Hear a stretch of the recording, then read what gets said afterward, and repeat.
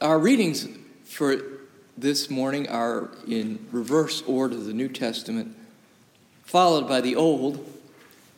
And so our word from the New Testament this morning is from Paul's letter to the Philippians. In the 3rd chapter, beginning in verse 2 and continuing through verse 11, he's talking about his own conversion experience here in a raw and impassioned way. I invite you to listen for a word from the Lord as it is there written. Beware, Paul writes, of dogs. Beware of evil workers. Beware of the mutilation.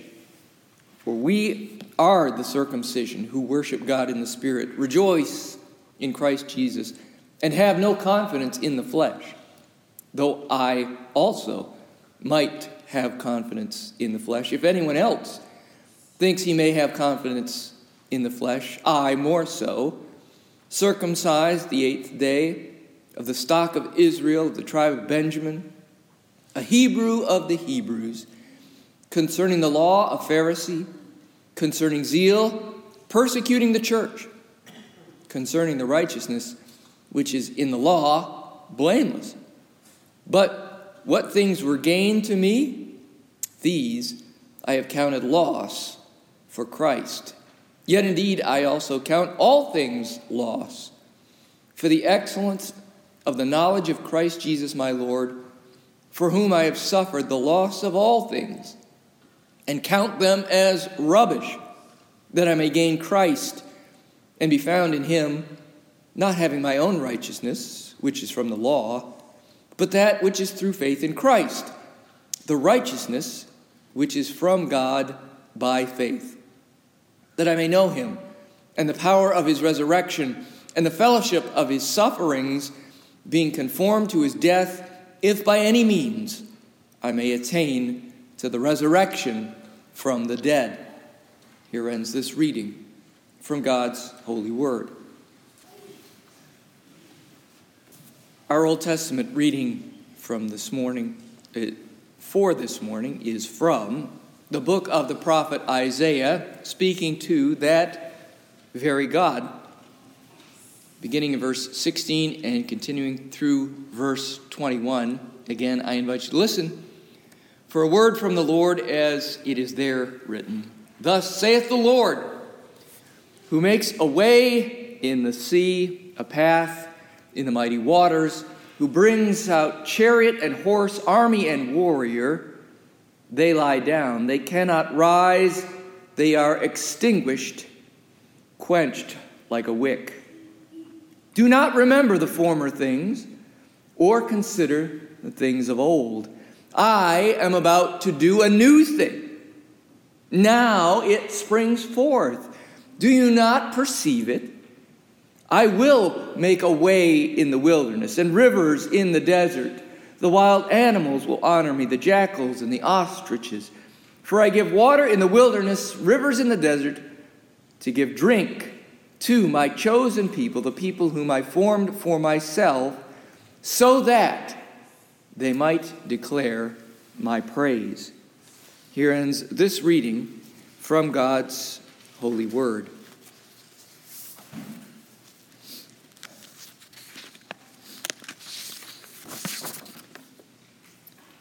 Taken together, the readings for this morning from the Old and the New Testament paint a picture of a God of faithfulness, of a God who hears the cries of his people and who, in his perfect will and timing, responds, sometimes in unexpected but most glorious ways. Our readings remind us of the past, even as they point us to the future.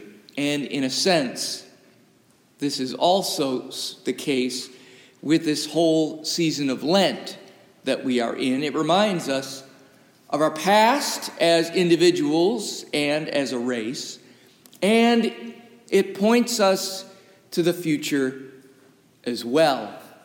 Such reflections as these can be a bit disconcerting, as being reminded of our past is not always the most pleasant of things. After all, just about every one of us has baggage from decades or years or weeks or days or even moments ago that they would just as soon forget forever. But the scriptural record does not lend itself to amnesia, just the opposite. The Bible is full of recounting. The story of the people of God gets told and retold by author after author in generation after generation. It is important to their unique identity, even if it doesn't always paint them in the most flattering of light. But it is worth remembering that the Word of God in the Bible is for the people of God, but it is not about the people of God. This is God's story.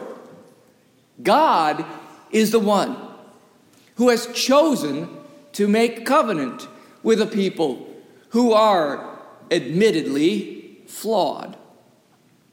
They are disobedient. They are self-centered. They are sinful. The Bible does not whitewash this fact, for it is central to the salvation story that is being recounted. If we were all a bunch of choir boys and girls, then we wouldn't need a Savior now, would we? But we are not, and therefore we do.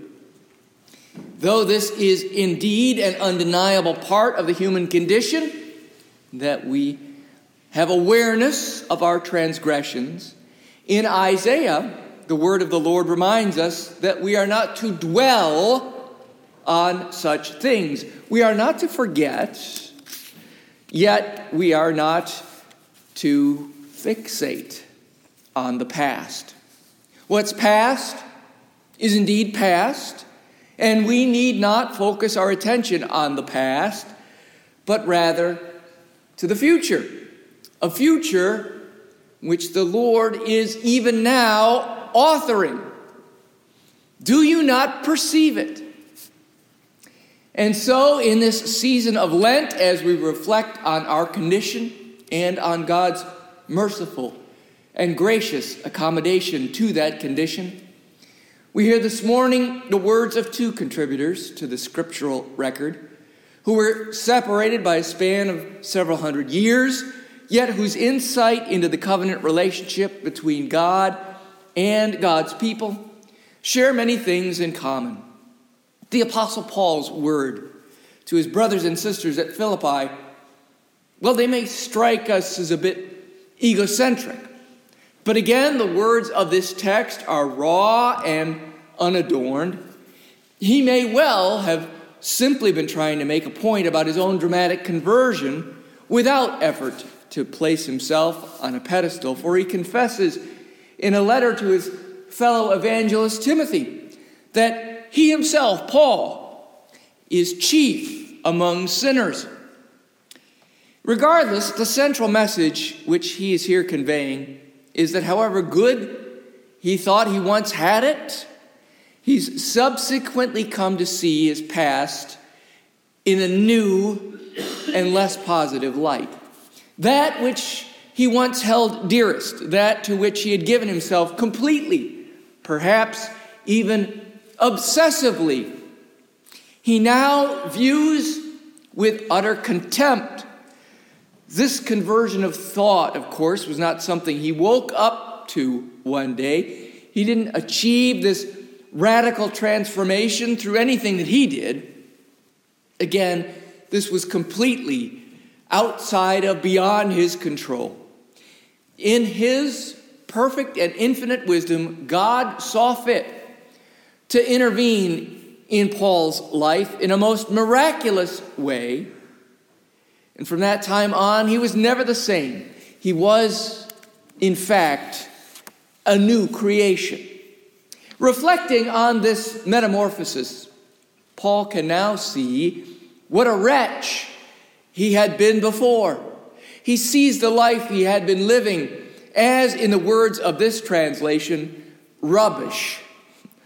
Other biblical scholars have substituted even harsher, more descriptive language here that emphasizes the total contempt that he now has for all that he once aspired to do and to be. Paul's story of an individual undergoing such a complete and a rapid makeover is one of the New Testament's most pivotal events in the life of the church, the covenantally claimed people of God.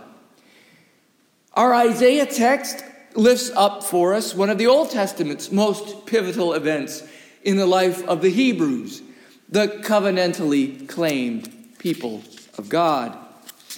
It begins with a reference to what God has done for his people in the remarkable events of the Exodus from Egypt, as he provided escape for the Israelites by cutting off their pursuers in the very waters he had parted to let his people pass. A new era in the people of God was born. No longer slaves to Pharaoh, they were now free to be servants of the Lord. We know, of course, that it wasn't the easiest thing for the Hebrews to adjust to in their new situation. There was more than a little grumbling by the people as they were led through the wilderness. They were suddenly away from familiar surroundings. They were suddenly without familiar food. They were suddenly faced with a whole new way of living. It was hard. But when you recall what God has done for you, don't dwell on the minor inconveniences. Consider the bigger picture. That's the part of the message Isaiah is conveying to the people who, now having occupied the land of promise for generations by this point, are again facing a time of turmoil and of uncertainty. Throughout the years of oppression in Egypt, the time of wilderness wandering that followed, God was in the midst of it all.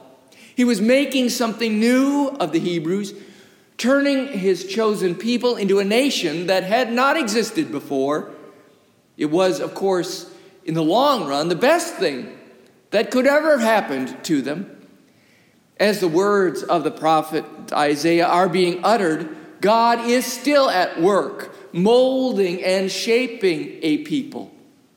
Again, the tempering of the Hebrews might be rough in the heat of battle. The refining of the Israelites might take place in part in exile. But through the trials will come something that did not exist before. This is the new thing that God is working on for his people, and it will pale in comparison to what had been there before. Several hundred years later, a Hebrew descendant of the Exodus by the name of Saul of Tarsus also has a difficult adjustment period after the best thing that could have happened to him. In his story, there's a microcosm of the grand narratives of the Hebrews during the Exodus and the exile. The same God who had engineered the salvation of his people from the lands of Egypt and then of Babylon was engineering the salvation of Saul from the corruption of the Pharisees in Jerusalem.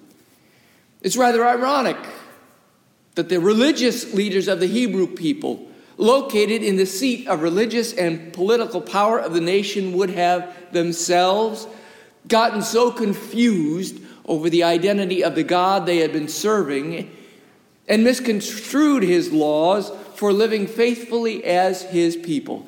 But that's exactly what seems to have happened over time. Both literally and figuratively, Paul was stunned as he was made aware of the truth. And that very truth, who is also the way and the life, called into being a new creation, who was so radically different that a new name had been affixed to him.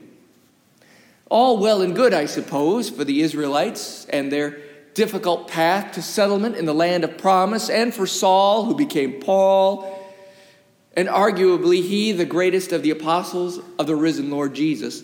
But what's all this got to do with us? Well, I think at least in part, is that it serves as a reminder that our God is a busy God. He is active in human affairs. He is working all things for our good, even if we don't see it in the moment. Behold, the Lord is doing a new thing. He has done it for the Hebrews in the Old Testament. He has done it for Paul in the New. He is doing it for us in the present. Last Sunday afternoon, when members from all four of the originally chartered dissenting churches of Somerset County gathered to celebrate the 350th anniversary of the grand jury decision that specified the location and the schedule of worship of these four congregations, we listened to a number of speakers who, with a nod to our collective past, invited us to remember, but not to dwell on it or in it. The good old days may have been good, they may have been very good, but what God has in store for us now is somehow even better. We don't know.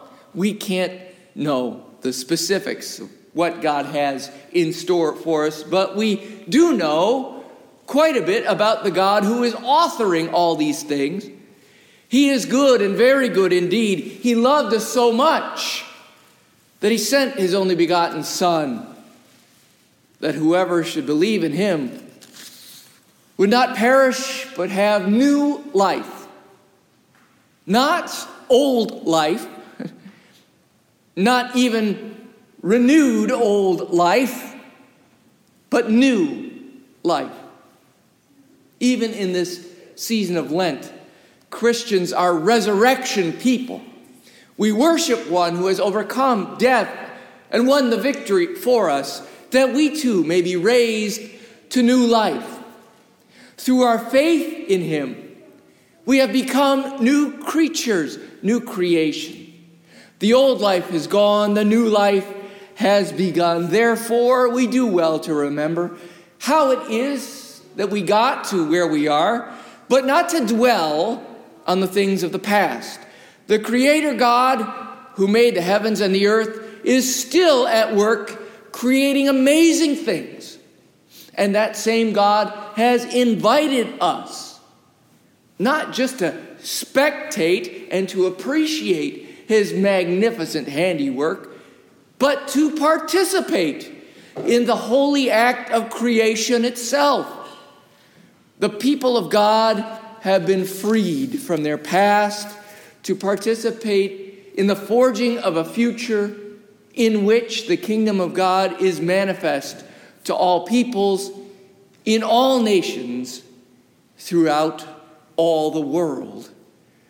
And for that we may truly say, thanks be to God, and amen.